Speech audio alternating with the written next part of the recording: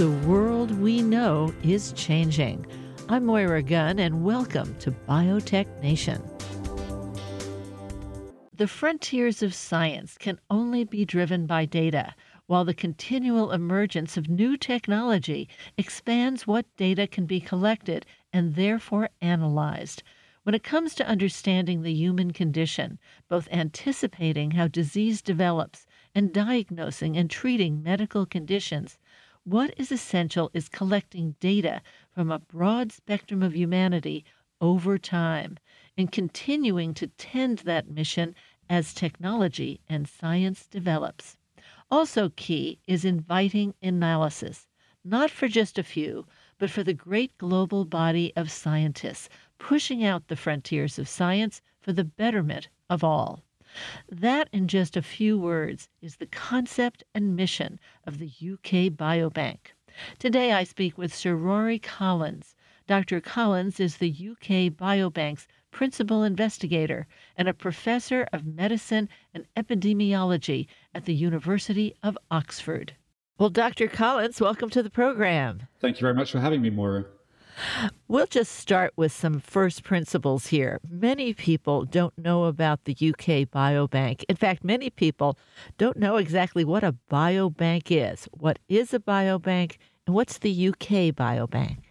Well, UK Biobank is an act of altruism by 500,000 people across Britain, and an act of vision, really, by the UK funders of research. Back at the beginning of the century, the Medical Research Council, our equivalent of the National Institute of Health, and the Wellcome Trust charity, decided that they wanted to set up a very large, what we call a prospective cohort.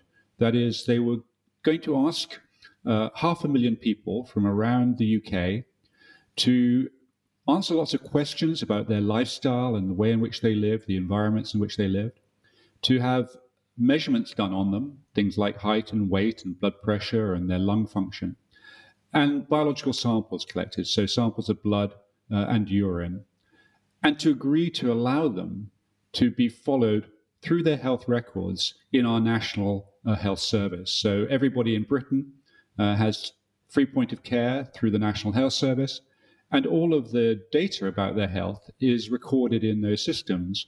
And these 500,000 men and women aged 40 to 69 at baseline agreed to us following their health through those systems so that we could look to see what is it in their questions, what is it in those physical measurements, and what is it in their biological samples that lead to one person developing a particular disease and another person not. Well, Sir Rory, your English is excellent, as one would expect. I'm not sure everyone knows what the word altruism means. Altruism is a generosity of spirit.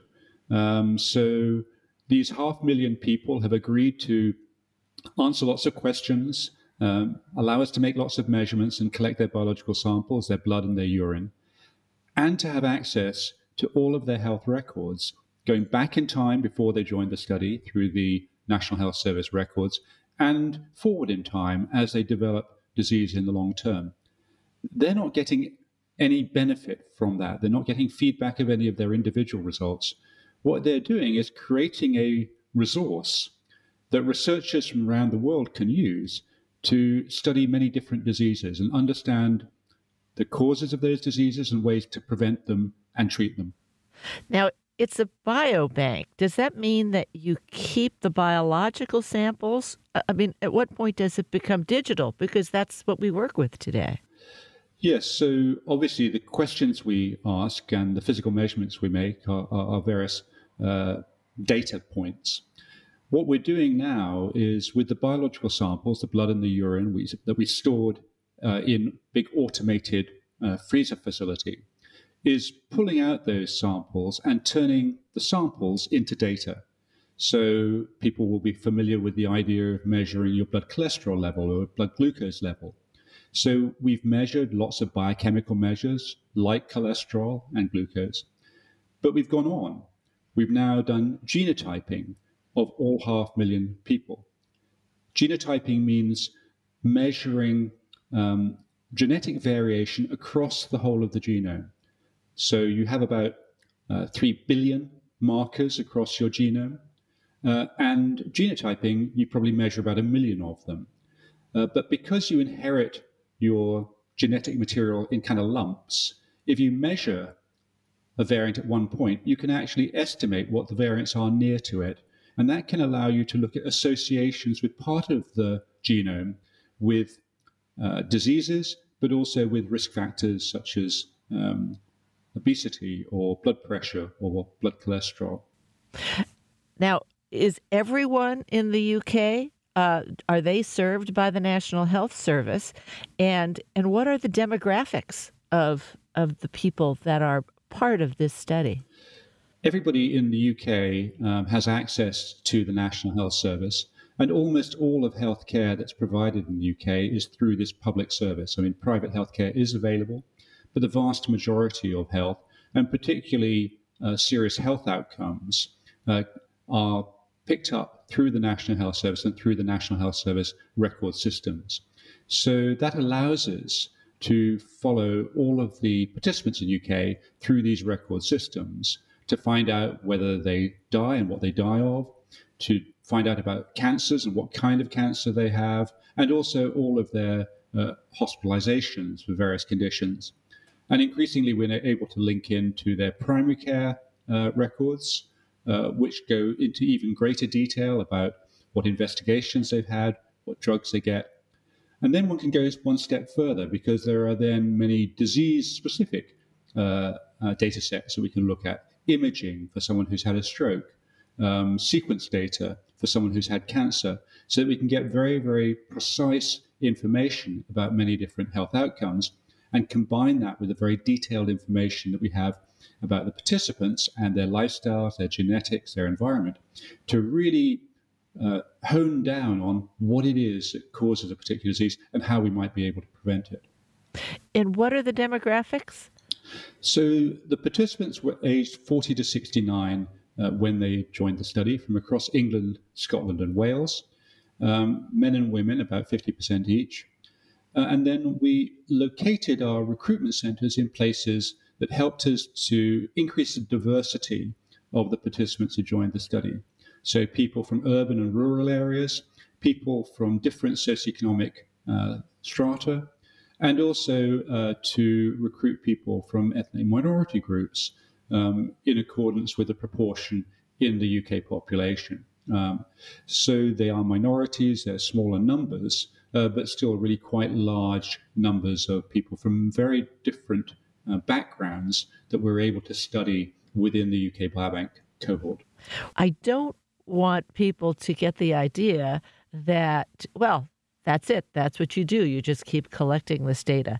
There are many different biobank initiatives, and I see one that has a goal of 100,000 participants to have their brains, hearts, and abdomens, which I'm guessing are many of their vital organs, imaged with MRI scan. Tell us about that.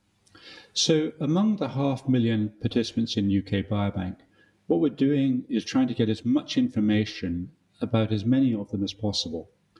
So we've done biochemical analyses, looking at things like cholesterol and blood glucose. We've done hematological assays, so looking at people's hemoglobin levels, looking at their white cells and their red cells and things like that. We've genotyped everybody, which means measuring about 1 million of the 3 billion markers across the genome. But we've then gone on to analyze the exomes within the genome. So this is the 2% or so of the genome that actually is directly producing proteins that then are relevant to the development of particular health conditions. And finally, we've done sequencing of the whole cohort. So all 3 billion markers across all 500,000 people in UK Biobank have been measured with funding from the UK government, from charity, and from industry. Why are we doing that? Because the more data we have, the more researchers can understand the causes of many different conditions, because all of this information about the participants is then linked to their health outcomes. And these data in UK Biobank are being made available to researchers around the world for any kind of research that's in the public interest. And there are now some 30,000 researchers using the data, some 10,000 of whom are in the US. Now, you are in the midst of recruiting the 100,000 participants to have their brains, hearts, and abdomens scanned. And I understand you were the 60,000th participant. Now, tell us about what that was like. What did you go through? Well, we were very much aware that we had very detailed information from the questions to participants. And of course, having blood and urine samples, we can do very, very detailed analyses of those samples, such as genetic analyses, analyses of proteins, and things like that. But the physical measurements we made were relatively crude. So, how heavy are you? What's your height? So, what we wanted to do for at least a large percentage of the UK Biobank cohort was to get very much more detailed information about people's measurements, if you like. So 100,000 of the participants are undergoing a special imaging protocol. They come back and spend 5 hours in one of our 4 UK Biobank imaging centres. They do the whole of the baseline assessment again, the questions, the physical measurements, the blood and urine collection. But then they spend time in magnetic resonance imaging of their brain for about half an hour, of their heart and their body for about half an hour. We use low power X-ray to look at their bones and joints, and then carotid ultrasound, which allows us to look at their arteries in their neck to see whether there's evidence of flaring up of the arteries. So it's incredibly detailed physical characterization of the participants. And I went through that a couple of weeks ago as a participant in UK Biobank, and I was incredibly impressed by the team doing it. It was so well managed. And actually very interesting. The 5 hours just flashed by during this process. But these data, these imaging data, like the biological samples, are also being turned into data points. So the images are being provided to kind of engineers, digital scientists, data scientists, and they turn the images into data points in the same way that, say, a laboratory scientist turns the blood into data points. And then that data, thousands of measurements about the brain or about the heart, are made available to researchers to understand, are there things that we measured back in 2006, 2010 when the participants joined that predict differences in the brain or heart or body images? And also then, are those measurements in the brain and heart and body associated with subsequent disease? The body image is really interesting. So you can have somebody with the same body mass index, essentially the shape based on their height and weight, but have very, very different magnetic resonance images of them, showing very different fat distribution. It might be superficial under their skin, or it may be associated with their body organs. And you can only pick that up with the magnetic resonance. And that's likely to be very differently associated with disease. It seems to me that this is unprecedented. Oh, absolutely. I mean, the biggest imaging studies in the past were a few thousand people. The idea of doing 100,000 people being imaged is, absolutely unprecedented. But so is 500,000 people being sequenced. You have to remember that 20 years ago, the first person was sequenced. Now we've sequenced 500,000 people. And all these data are being made available to researchers around the world. And they're making extraordinary discoveries because they have the combination of large scale, exquisite detail, and now, of course, nearly 15 years of follow-up of people's health outcomes. So there are large numbers of individuals who've developed various conditions so that one can really understand what's the cause of those conditions and therefore find ways in which to prevent and treat them. Now, I see that 30,000 researchers have actually accessed this data bank, this biobank, and that they've done work with it. Who are these scientists and how do they get access? So they accessed de-identified data, so they don't know who anybody is in the study, and they they have to show that they are a bona fide researcher and that their institution agrees to comply with the rules of engagement, that to look after the data and to use it for health-related research in the public interest. The researchers then provided with access to these data to do their research. And really the only requirement in that respect is that they put their findings into the public domain. They publish them in medical journals or they make them public in some other way so that they benefit medical science. And there have been some really interesting findings that have come out. I think increasingly what we'll see is new targets for treatments and the work with exome sequencing, which focuses on the part of the genome that produces proteins, has already found some new targets for conditions, for example, anti-obesity treatments, which are now starting to be developed. But I think perhaps the most striking observation in my mind is the finding that if you combine dozens or hundreds of genetic variants across the whole genome, each of which has a small effect on disease, but if you combine many of them, then you can identify a few percent, maybe 3 to 5% of the population that have a risk of that particular condition equivalent to somebody with a single gene disorder, the kind of disorders like BRCA1 and BRCA2 that many listeners will be used to hearing about with respect to breast cancer. Now, that's about 10 times less common. So the idea that this genotyping, where you measure variants across the genome, can identify 10 times as many people with equivalent risk of breast cancer, but also identify 10 times as many people with equivalent risk to heart disease as someone with so-called familial hypercholesterolemia. And it's been shown that you can identify people in the top few percent of about 16 conditions in about a quarter of the population. So that means that this very simple test, this genotyping test, which probably costs about $10, can identify a lot of people who are at high risk of different conditions. And you can imagine how that could get rolled out into healthcare systems. For example, breast cancer screening is typically offered to women when they get to a certain age.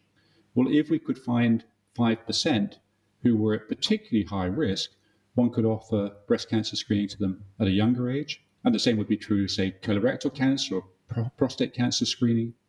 And then from the cardiovascular perspective, I do cardiovascular epidemiology and clinical trials, so I'm particularly interested in this.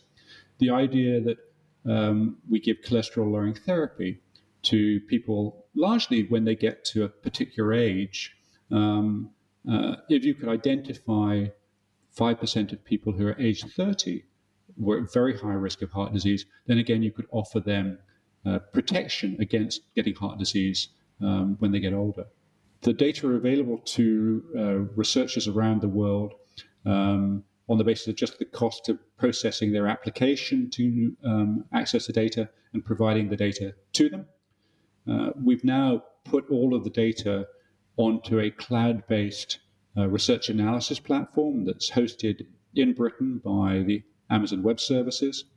And that platform that has been developed for us by an American company called DNAnexus allows researchers to go to the data rather than us having to provide data to them. And that really democratizes further access because the data are very big now.